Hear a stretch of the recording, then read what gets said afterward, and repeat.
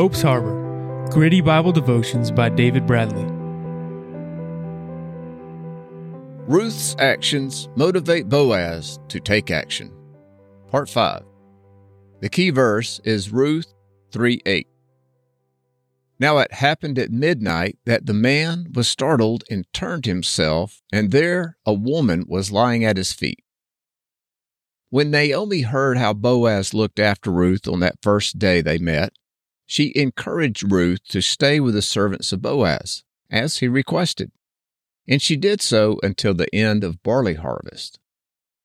The devotion focus is, it takes action.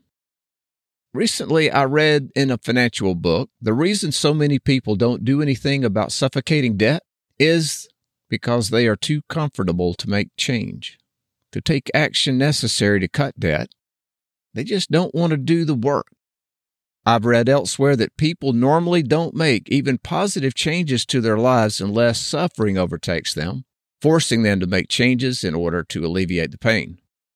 Now, I know these are true observations, having experienced the conditions of both, that of being too comfortable to make changes, and then only making changes after disaster catches up to me, and that's because I let harmful practices go on too long.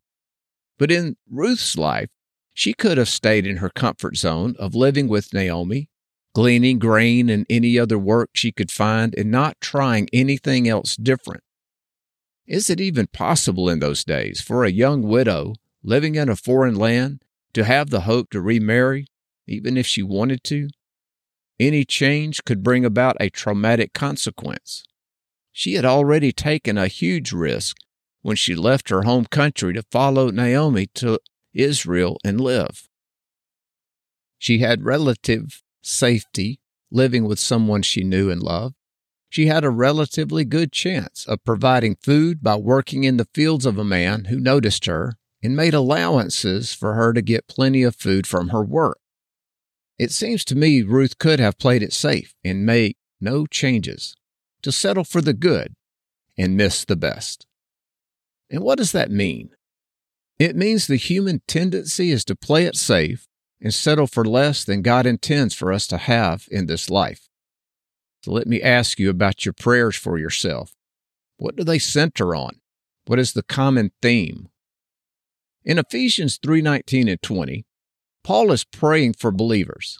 Listen to what he wants them to know. Ephesians 3:19.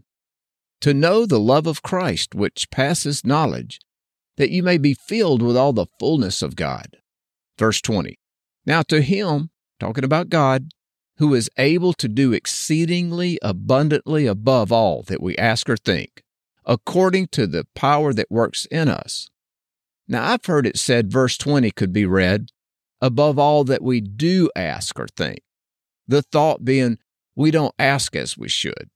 And why would we not? Well, I believe it goes back to being too comfortable with the way things are. We don't want to rock the boat. Let's go back to Ruth in the key verse of Ruth 3:8. Now it happened at midnight that the man was startled and turned himself, and there a woman was lying at his feet. Now Ruth took action based on Naomi's instructions to present herself to Boaz for marriage according to the cultural way they did things in those days. In doing so, Ruth risked rejection. And she could have reasoned there was no way a wealthy man with a good reputation would marry a foreign woman. And think about this with me.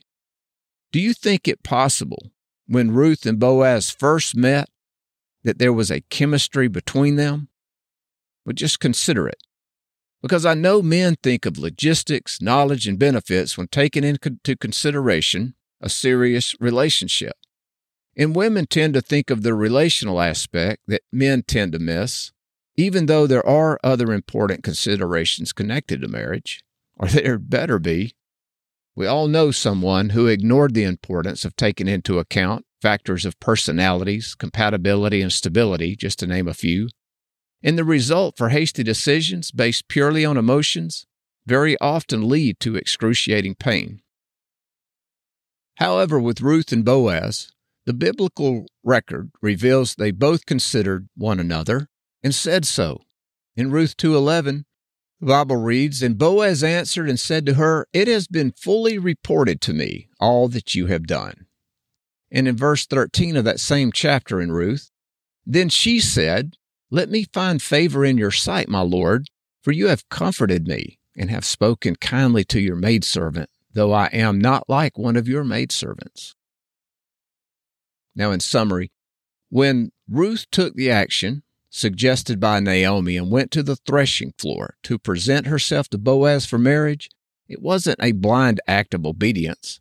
Her experience so far with Boaz and his generosity and protection surely helped her have faith in the man. And Boaz's reactions to Ruth that night at the threshing floor surely came about from him witnessing her faithfulness to hard work throughout the barley harvest.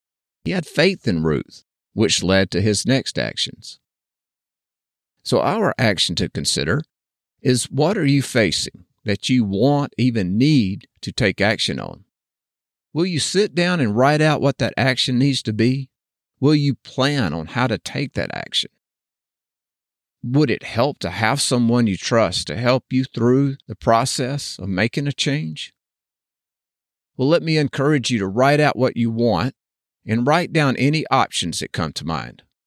I like making a bulleted list on one side of the page and another list opposite of what are the likely things to hinder me in making the change that I want or need. But beware of the common trend of waiting for change to happen without any action on your part. Remember that not making a decision to take action is a decision to do nothing. Next week's devotion is Ruth, the Legacy.